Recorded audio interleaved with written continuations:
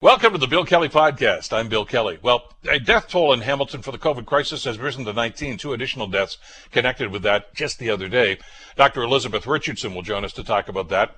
We'll have our weekly discussion about employment problems during the COVID-19 pandemic. Andrew Goldberg will give us some advice. And how are the Canadian and U.S. governments handling COVID? Very different stories on both sides of the border. The Bill Kelly Podcast starts now. Today on The Bill Kelly Show on 900 CHML. We want to get an update on what is happening in our community, especially going forward. You may recall a couple of days ago we had the mayor on the program talking about next steps, and when they have their council meeting today, he's going to ask for a motion to be passed that's actually going to give him permission to start a task force, get input into the community as to how we should go out of this thing. Is it lifting restrictions at once? Is it a phased-in approach, not unlike what the Premier talked about? And what are the implications? Joining us to talk about this is Dr. Elizabeth Richardson. Dr. Richardson, of course, is the Chief Medical Officer of Health for the City of Hamilton. Doctor, thank you so much for the time. Glad you could join us again today. Are we there, Doctor? I'm here. Oh, there we go. Okay, fine. Just there we go. Making sure we got all the buttons pushed and all the levers and everything else. Okay, we're good to go here. I want to ask you the same question I asked Mayor Eisenberger a couple of days ago, and I always like to get your perspective on this. You've heard the buzz in a lot of places, including Southern Ontario here, that it's time to ease these restrictions. It's time for us to start going back outside, maybe even start going to some of these establishments that we haven't been allowed to go to in the last little while. And I understand that. I mean, cabin fever is running rampant around here. I get that totally. But by the same token, we keep getting messages from people in the medical profession that if we do that, we're probably asking for another spike. I don't know how big it's going to be, but and we're not even sure if we can handle that. What's your read as to how this is going to go and what it might cause? Well, that's, both of those things are totally understandable, both in terms of those who are ready to roll and get back to things and people who very much are struggling because of their businesses having been impacted by it, their families having been impacted by it. So, wanting to get going. And, of course, the better weather, although we can't necessarily say that today, has us wanting to get back outside and get back at things as well. But at the same time, there's significant concerns in terms of opening back up quite yet. And so, we're very mindful within public health and the health system that what is going on in relation to COVID-19, we're trying to protect people from becoming severely ill and from dying from this disease. And at the same time, we know that the control measures that are in place, they have their impacts too. They have impacts on people's ability to work. They have impacts on our kids being at school. They have impacts on people's mental health. And so, we're trying to do a balanced approach in terms of the approach to this virus overall. But, realistically, we're not quite there yet. Everybody is very much planning in advance. Many of us have been through several emergencies before, so we know we need to think about what we do next just as much as we think about what we're doing now. Let me get that out properly. And so there's definitely things like the plan that you saw from the Premier about how do we move forward. And I hope that gives people some hope and gives them a framework in which to start thinking about these things. And so, the principles that they outlined, they need to be responsible and to make sure we continue to protect those who are most vulnerable and high risk, to make sure it's based on evidence, to make sure we have our resources in hand, like masks and all the things that we need to have to do good infection control, to make sure that it's clear. And so a lot of what you're going to see that's developed over the coming weeks is guidance for workplaces, because the reality is that we're going to be in this for the next 18 months to 2 years if we get a vaccine developed in that time, and maybe longer if not. And so the backbone of all of this is going to continue to be really good infection control practices. So the coughing into your sleeve, the physical distancing, the washing your hands, not going to work at all if you're sick, not going out at all if you're at all sick,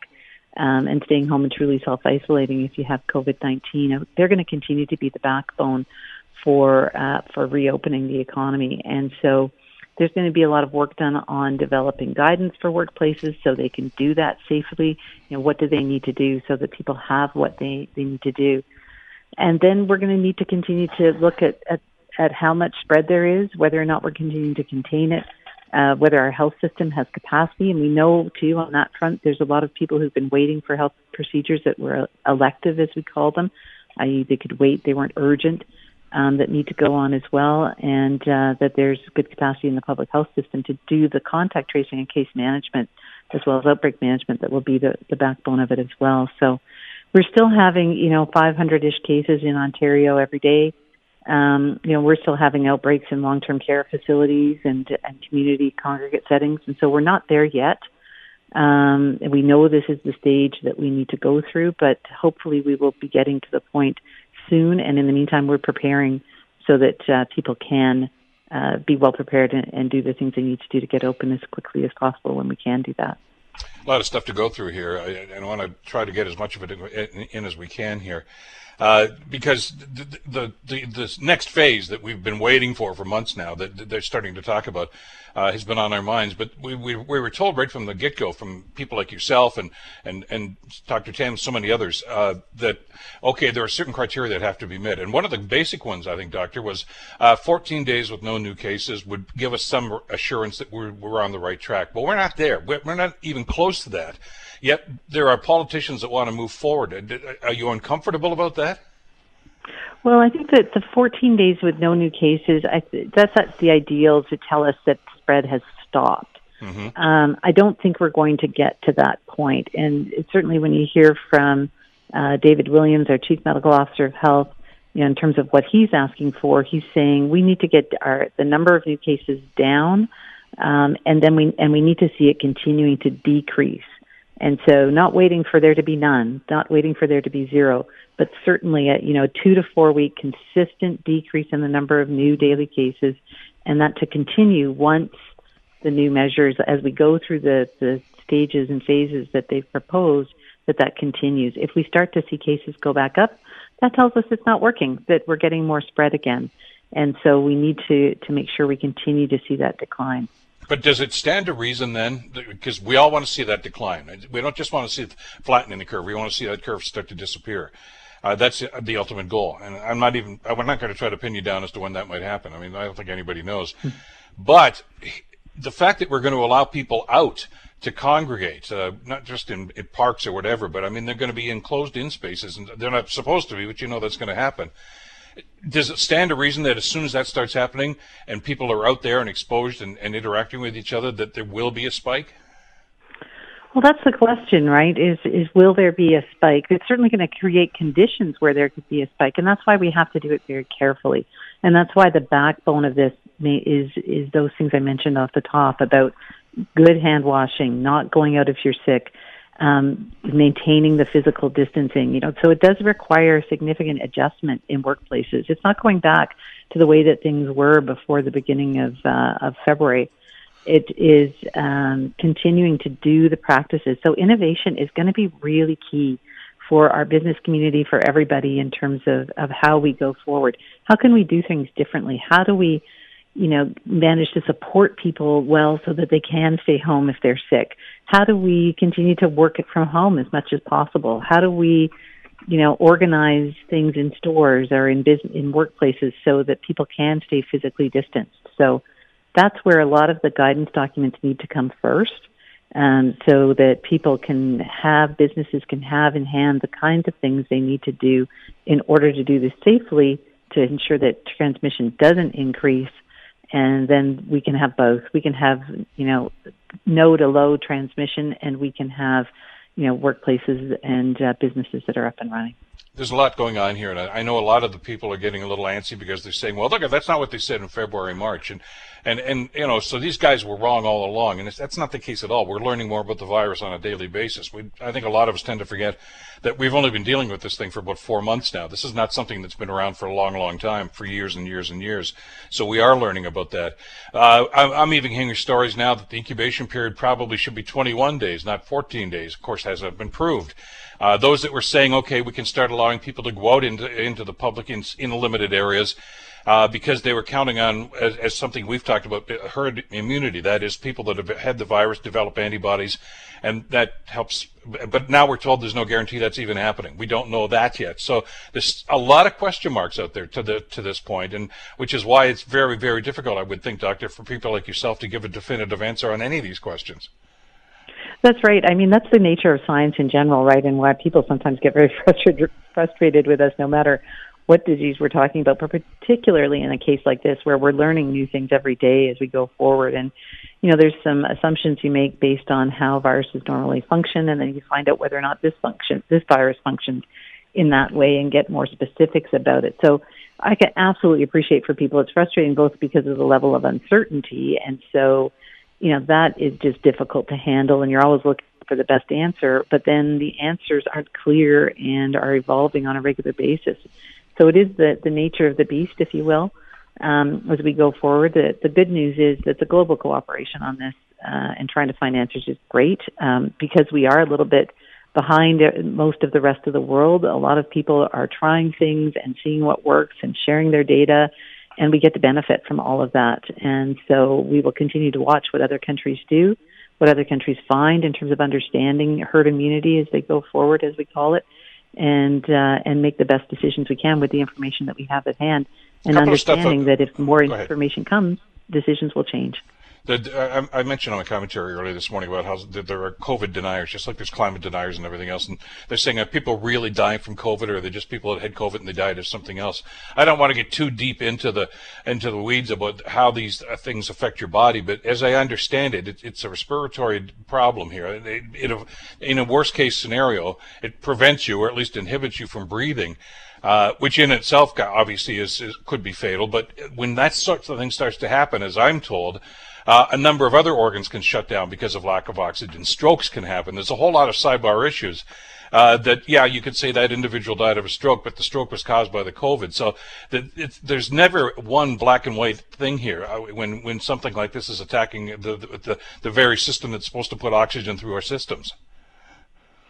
Yeah, absolutely. That's one of the tasks that doctors have with people who are at the end of their life and who pass away, is filling out their death certificate. And as part of that, they need to say what was the chief cause of death and what were the other things that happened that were contributing causes, as we call them. And so doctors think about that very carefully. Pathologists help in that regard as well, in terms of understanding what happens then. And coroners are experts at this in terms of understanding those various contributors. And so, absolutely, no death, every death is the same thing in the end, right? Is that we stop breathing, our hearts stop beating, and our brains stop working. But trying to figure out exactly what led to what is part of the challenge. Sometimes it's very clear cut, and sometimes a little less so. What we do know is you can get a severe viral pneumonia from this virus. You can get bacterial pneumonia, which comes on top of that viral pneumonia. And we know that people who have those chronic underlying conditions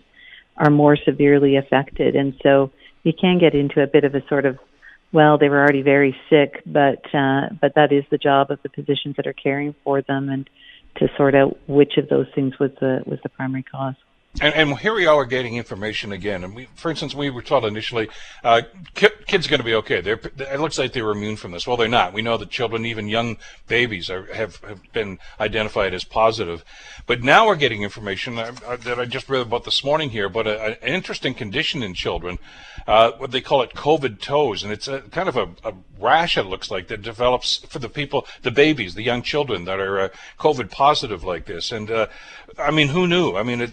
It's a rather grotesque looking thing, but apparently I guess it's not fatal or anything, but it's an indicator on how the virus can impact different people in different age groups. Absolutely. That is part of this, right? We know that some people are more severely affected because of their age, because of their medical conditions. And so, as you said, all the things that we'll come to understand, we'll look back in a couple of years and say, oh, of course, why didn't we understand that sooner? Or, see even new things that we didn't understand until then. And so it is a case of discovery with this virus. For our scientists, it's quite an interesting process. For the rest of us, it can be a little bit frustrating as we look and see the new stuff that comes along day by day. Well, and again, like I say, this is all new information, and it's being studied and overstudied and everything else. Quick question. We're just about out of time here, and I know that you're going to get into greater detail on this with the town hall later on tonight, that they'll be able to hear here on CHML.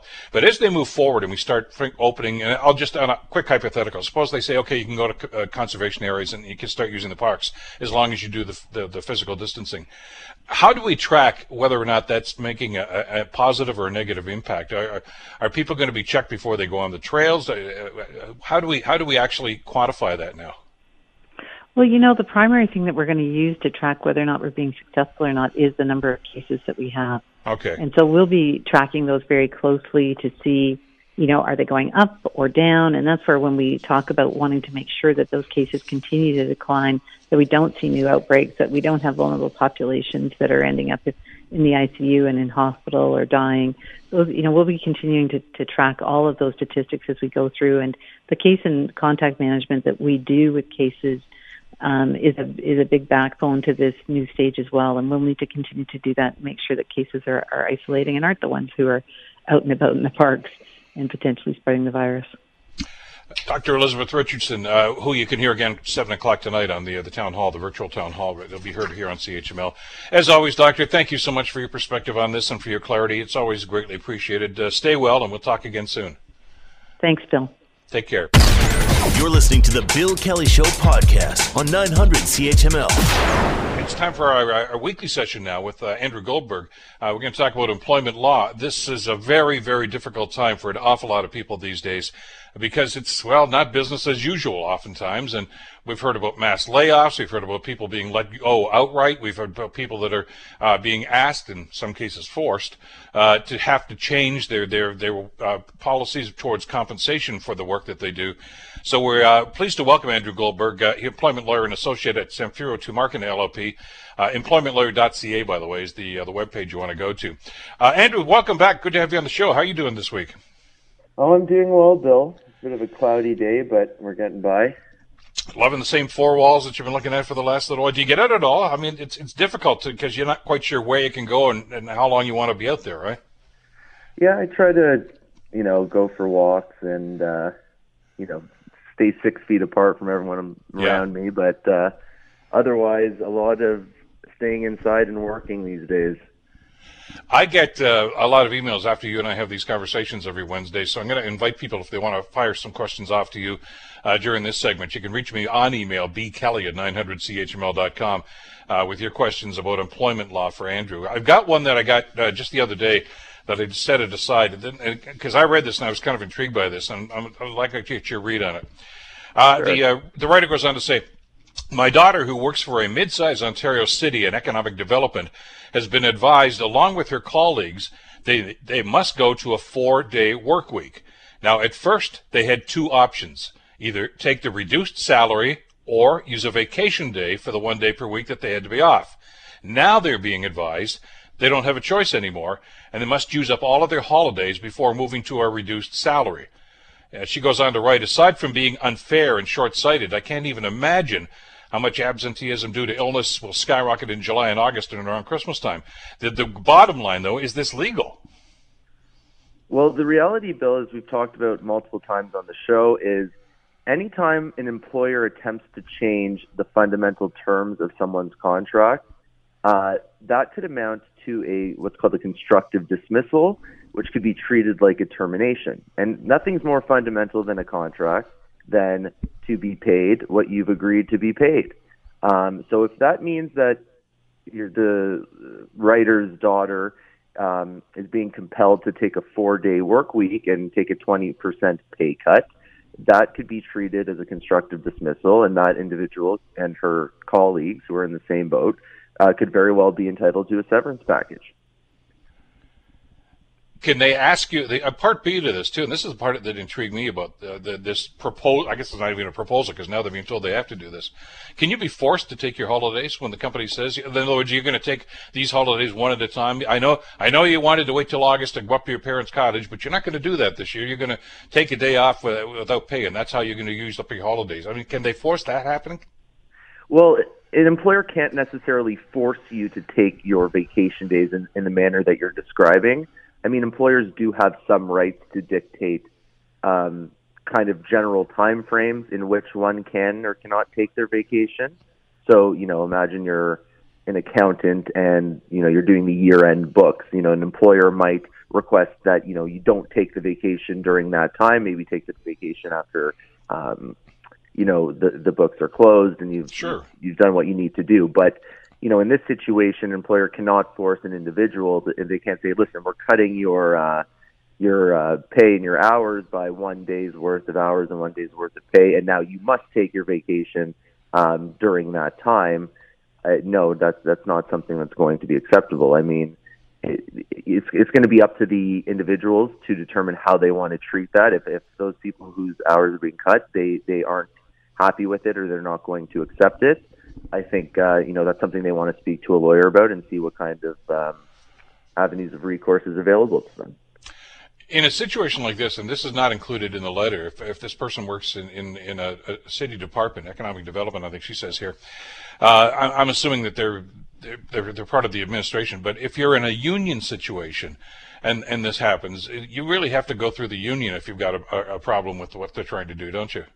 Yes. So in a unionized setting, so all unions will have their own lawyers, and once you're unionized, your representation is limited to the union legal representation.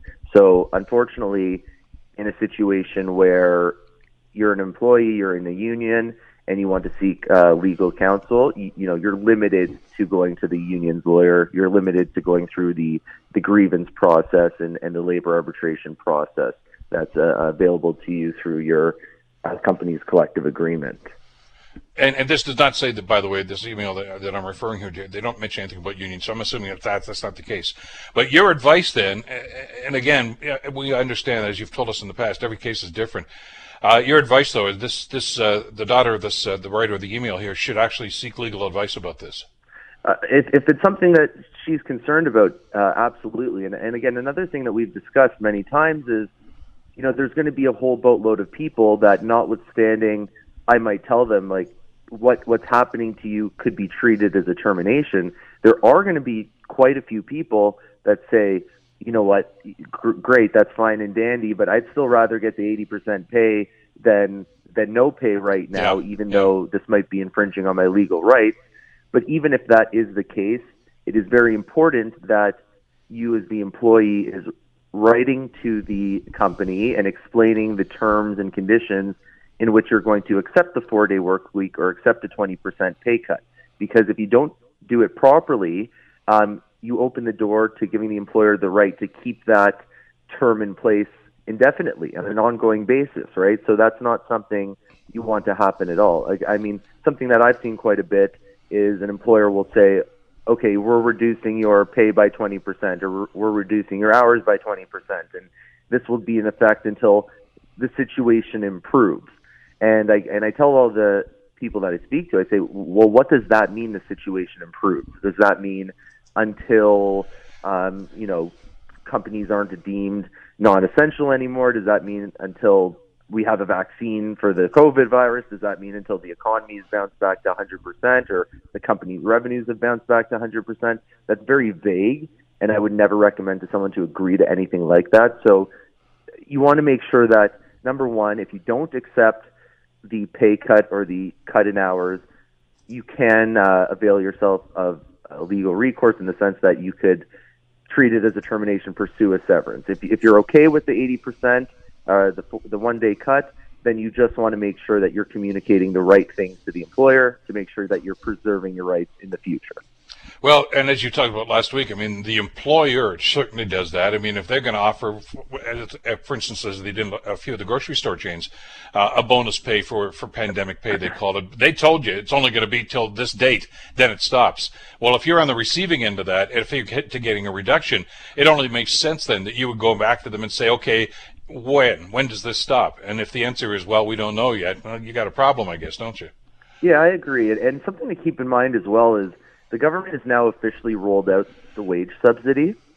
So I find it amazing where even if a company is struggling, if the government is now subsidizing their wages for up to 70%, it's capped at $847 a week, but a lot of people make around $50,000-$60,000 a year. So, if the government is subsidizing wages up to 75%, I understand that a lot of employers have taken a hit, but have they taken such a hit that they can't cover that other 25%? I mean, maybe in some situations they genuinely cannot, but I imagine that a lot of employers are just simply taking advantage of the situation. We've seen that. Many times now there's the news report about the Hudson's Bay Company and what they've done to their employees. And I want to get into that in just a second. second.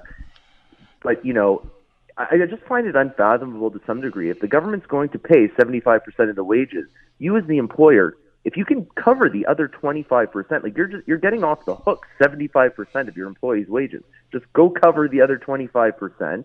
That should be something that's feasible more often than not, right? So now that that's rolled out, that there's small business loans available, I feel like we're seeing way more situations of pay cuts, pay decreases than we should in light of all the money that the government's putting into programs like this.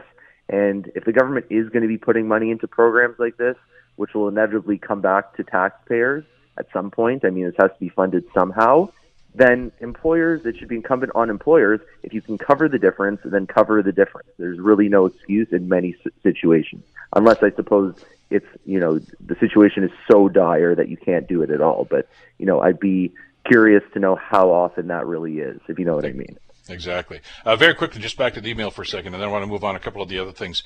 Yeah. Because I'm getting the sense from what you're saying that this individual probably should at least explore and get a legal opinion on this, because it looks like this is a little shady from their standpoint. But if they decide to do something about this, as you say, there's some options that an employment lawyer could explain to them. If there are 10 people in the department and 9 of them say, well, I think it stinks, but we'll take it, and the other one says no, does that influence any rulings that might happen? Did they say, well, everybody else did. What's the matter with you? Or does it matter? Is it just all in a one-off? No, I would say it doesn't matter at all. Just because someone wants to treat it differently than you might want to treat it, that has no bearing. Your employment relationship is a relationship between you as an individual, the company as the employer. Everyone has their own terms of employment. Everyone has a different situation to some degree, and if some people have different risk tolerances than others, if some people, don't care to go down a certain road and some people do, it's an individual decision. So I wouldn't worry about, if your colleague is accepting the pay reduction or the hourly reduction and you don't want to. I would really not be concerned about that if I was the person that you're describing, that the daughter of the individual who emailed in today. Okay, thank you for the email, by the way, and you've heard Andrew's advice on that. I hope they follow up on that. You mentioned the Hudson's Bay situation. This is something you brought up last week in the program, and it was right near the end, so we didn't have a whole lot of time to delve into this. So maybe you could just step back a little bit, Andrew, and explain to the listeners that maybe didn't hear that segment last week what the situation is with the HBC workers. Yeah, so that's a very kind of a sad situation there. Essentially what happened in this case was the Hudson's Bay Company essentially sent out notices to quite a few of their employees. Our understanding is more than 90 employees, that these individuals, they'd experience a pay reduction of 25%. And within the notice, HBC indicated that the reason for this pay reduction is that, number one, it's temporary. Number two, that is the reason that we're putting this into effect is because it will allow HBC to keep employees actively employed. So people had to, make the decision that we just talked about. Do they want to see a lawyer and maybe treat their employment as being terminated, or do they want to say, you know what, although we have legal recourse here, I'll bite the bullet and I'll take the pay reduction and, let's see what happens on the other side. So a bunch of individuals accepted the pay reduction, and it came into effect, my understanding is April 16th, and the next day, or about 2 days later, a lot of these individuals were fired. And when they were fired, they were presented with severance packages, and these severance packages were based on their reduced salaries. So it's that, a severance package is based on a length of time, so it's based on typically months. So, you get a 12-month severance package, an 18-month severance package, whatever. Mm-hmm. So based on your length of service, your age, your position. So these employees would be getting these severance packages saying, we'll give you 9 months pay or 10 months pay, but just so you know, this pay is being based on your 75% earnings, not your 100% earnings. So seemingly, HBC put in this pay cut, which people agreed to keep their jobs, and then once they agreed, they were fired, and then provided with discounted severance packages. So, the difference between what they could be owed at 100% and 75% can be very significant. Sure. So, we were shocked to see this, and especially, such a reputable Canadian company, and so that was very shocking. So that was a new one for sure.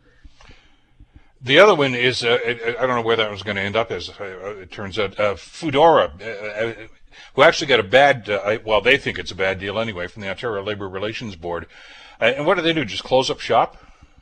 Yeah, so they closed up shop, and they're out of Canada, and a big part of that is the Labour Relations Board has ruled that the Foodora couriers have the legal right to unionize, and obviously when a workforce unionizes, that becomes more expensive. So sure. I imagine with how competitive, now don't quote me on this, but I imagine with how competitive kind of the food delivery market is, there's Uber Eats, Just Eat, Skip the Dishes, whatever, the margins are probably quite tight, and after that ruling came out, essentially they said, sayonara, we're out of here.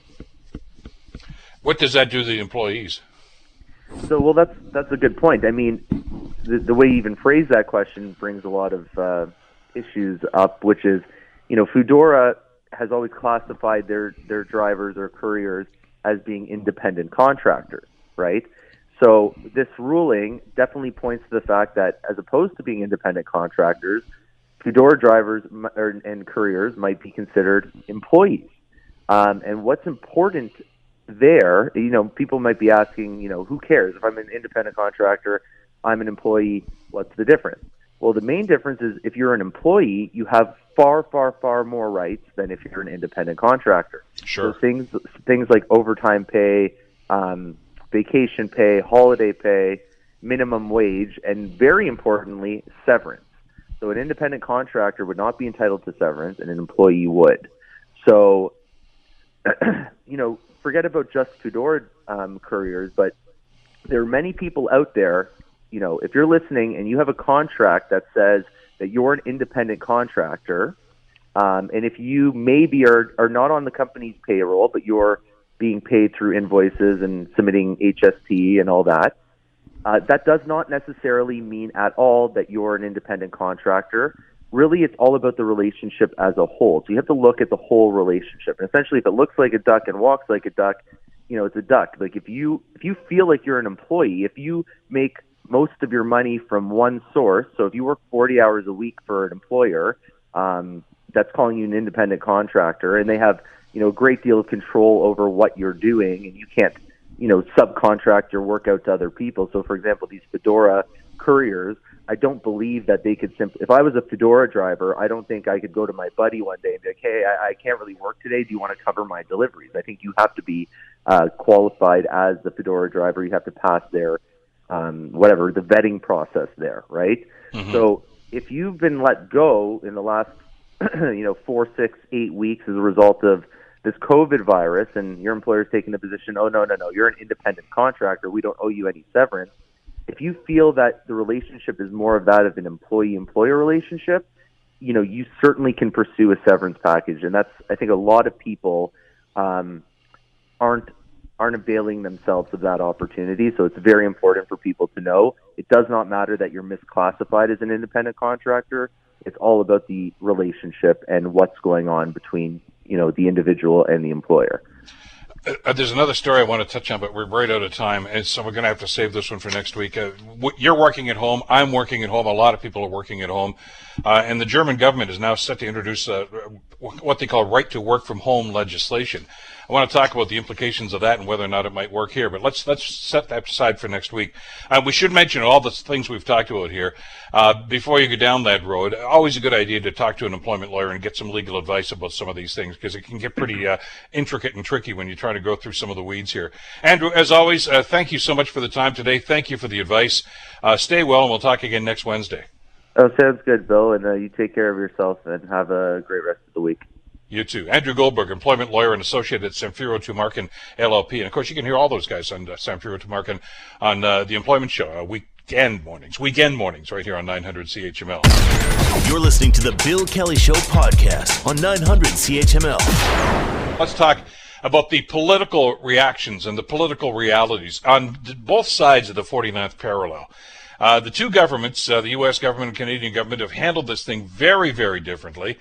They both have their critics, certainly, but it's rather fascinating to watch the daily proceedings of the leaders of these countries as they try to deal with this and try to impart information and try to gain the confidence of their voters, of the people in those countries. One seems to be doing it pretty well. Not perfectly, but pretty well. The other, not so well.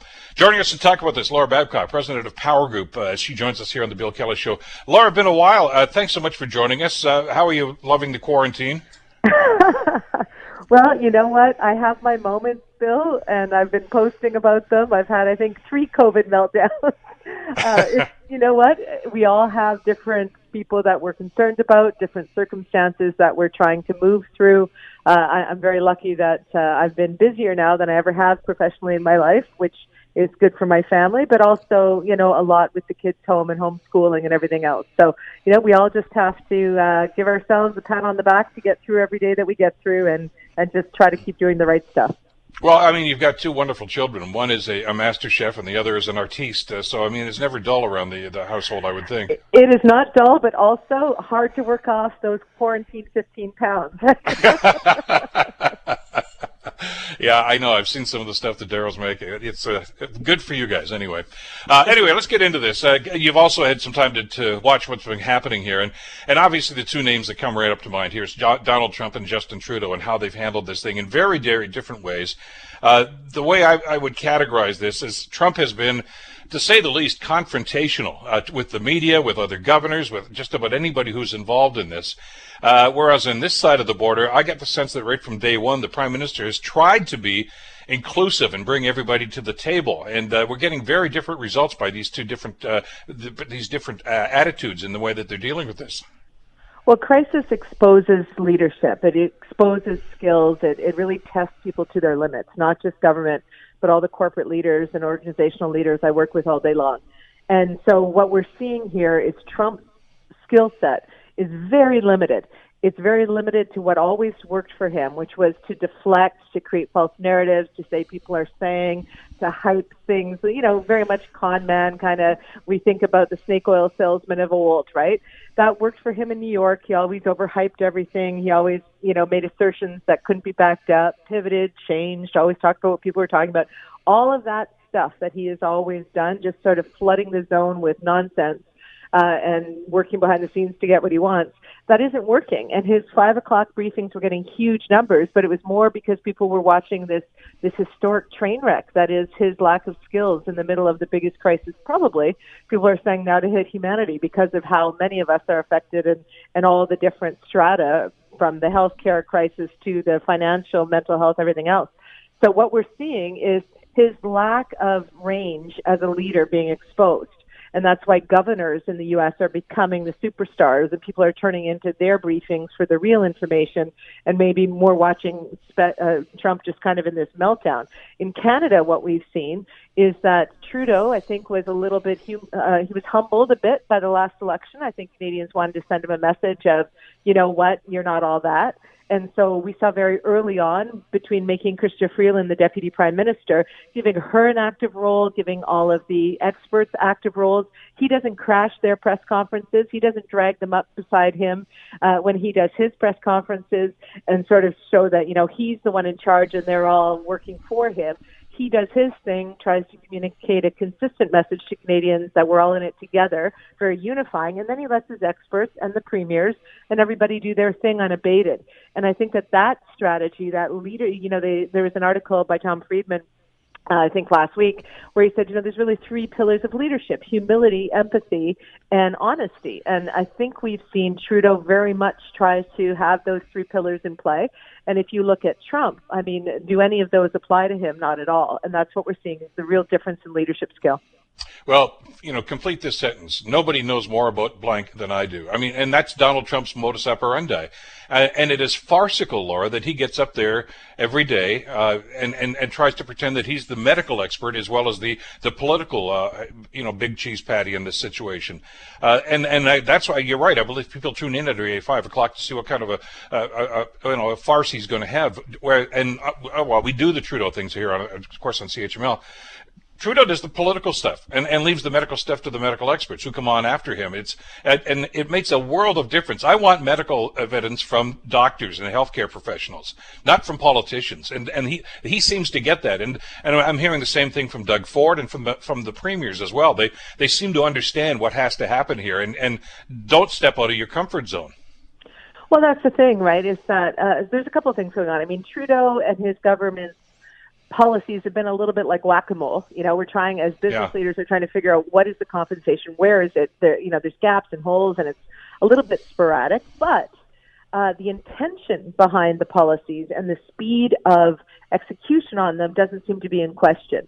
Whereas in the United States, everything that is even rolling out as policy, people can't even trust the intention behind it. Is the small business program going to the right companies? Are people taking advantage? Are Trump, businesses getting a leg up? Is that there's so much around even the intention behind their policies, and then the rollout. We saw the payment to families not only get messed up in terms of the messaging by Mnuchin saying, hey, people can live off $1,200 for 10 weeks.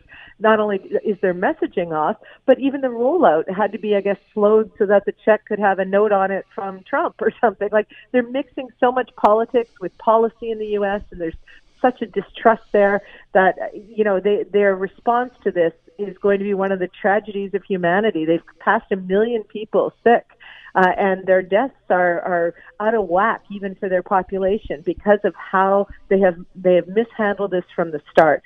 So Canada hasn't done everything perfectly, Bill, but by contrast, I think there's a reason why 72% of Canadians think that Trudeau is doing a good job leading, and in the U.S., Trump is bleeding support from seniors and even from states that were swing states that he picked up before. He's in real trouble getting reelected, not just because of the state of the economy and the pandemic, but the fact that it's come out that he was given multiple warnings to take it more seriously. And because of his own desire not to deal with something he didn't want to deal with or he didn't want the economic impact of, how many people unnecessarily have lost their jobs or their lives because of that lack of leadership. And I think history is going to judge him extremely harshly in his administration. We talked about some of the Trumpisms and the impact that they have on his base, and for a certain extent there, I guess, Laurie, for a period of time anyway, on others too that kind of fell into the fold because they were disenchanted with Hillary Clinton or for the Democrats or whatever the case might be. But it's so blatantly obvious because he's on TV every day now, and these are not rallies. This isn't speaking to the American people. This is a hoax. I mean, he says I never called it a hoax. He did. We saw the video. We saw it happen. We saw the video. You see them run it 100 times a week to make sure that this is just poof going to go away. There's 5 cases now. Soon there'll be 1, and that's it. Now we see the numbers. The deniability that he's always been able to lean on in the past and to play the blame game. You can't blame a virus, and you can't deny away something that people are playing the minute after you do this. I mean, how many times have you seen Trump's denial juxtaposed with the very video of what he just was alleged to have said, which he did say? I think a lot of people in America right now are just saying, I've had enough of this. Well, yesterday, I think, was, if you could take it even to a crazier level, and we've seen a lot of crazy coming out of his communications, but yesterday when he was challenged, when they hit the 1 million person mark, and I think it was Robert Costa who said to him, Mr. President, how do you square the fact that you said it would go down to 1, and we're now at 1 million Americans with this diagnosis? And Trump said, well, it will go back to 1 eventually. And so, I mean, if that is the level of thinking and rationalization that actually plays in his mind, then that's why we're seeing other leaders just taking over. That's why we're seeing the CDC just speaking the truth. That's why we're seeing Dr. Fauci doing so much other media, and he is popular enough, and Trump admires his popularity enough. He's good TV, but he hasn't quite been ousted yet. But I think we're going to see an increasing level of experts saying this is actually the challenge of my time and of my legacy. And how close do I need to be to somebody who is being using mendacity and lies, and not logical, right? That kind of response isn't even logical. So to your point, Bill, I think that even some of his base, which everyone thought could never move, you lose enough people that you love, you lose your job long enough, you're going to start to look at not did Trump cause the virus? Of course not. No. But leaders are responsible for how they react to crisis. And I think the world can say very definitively, Trump fan or not, his ability to manage it has been abysmal. And the lying on top of that and the questionable intentions behind his policies has made it almost unbearable. I have to have a really good mindset to even watch his briefings, because it can truly it can be deleterious to mental health. That the person most responsible for healing the world or for helping the world or guiding the world is not speaking truth and is living in a kind of a fantasy, salesy kind of space. And that can be very, very stressful for people. So he's doing a lot of harm, from the bleach thing, to all of his other comments, and just the way he's handling it. I think it's causing people added stress, quite frankly. Well, and I'm glad you brought the yesterday's thing up. Of course, there was the one in the Rose Garden with the kind of love-in where we brought a couple of corporate people up there, and then he and Pence basically misrepresented the facts once again when it came to things like testing and all these statistics, which he's trying to spin. But because he said he wasn't going to do a medical briefing, the medical people had their own meeting, as you just alluded to. And Laura, as I watched that, and Fauci was up there with his folks from the CDC and others, they looked emancipated. They had this look on their face, we can finally speak freely. The chains have been lifted. And they told a much different story than they told when they were standing on the podium beside Trump over the last 3 weeks. Absolutely. And you know what? So Steve Schmidt, who I know is one of our favorites to watch, he's a brilliant Republican strategist in the U.S., and he said very clearly, if you look at crisis and communication from leadership, the only way it works is first you have to tell the absolute truth, the hard facts, the bad stuff. Then you ask for the sacrifice that's required in order to get past it, and then you talk about certain victory. And in history, when presidents tried to soft pedal things around war and other things, they had to pivot to a much more direct, serious, honest space, because the only way you get the public to stay home or to do whatever they need to do to sacrifice for the greater good and get to that assured victory is by explaining to them what is really going on. And so when we saw, hopefully a liberation of the U.S. scientists to be able to tell us, because we simply cannot fight something if we don't know what it is. In public relations or in communications, we use the expression, a problem well described is half solved. Right? So if they're not even describing the problem well and accurately and honestly, the solution is so far further out. And if Trump wants to get the economy back and open, the sooner he starts to have people learn the truth and start to do the sacrifices required, the sooner that economy opens permanently.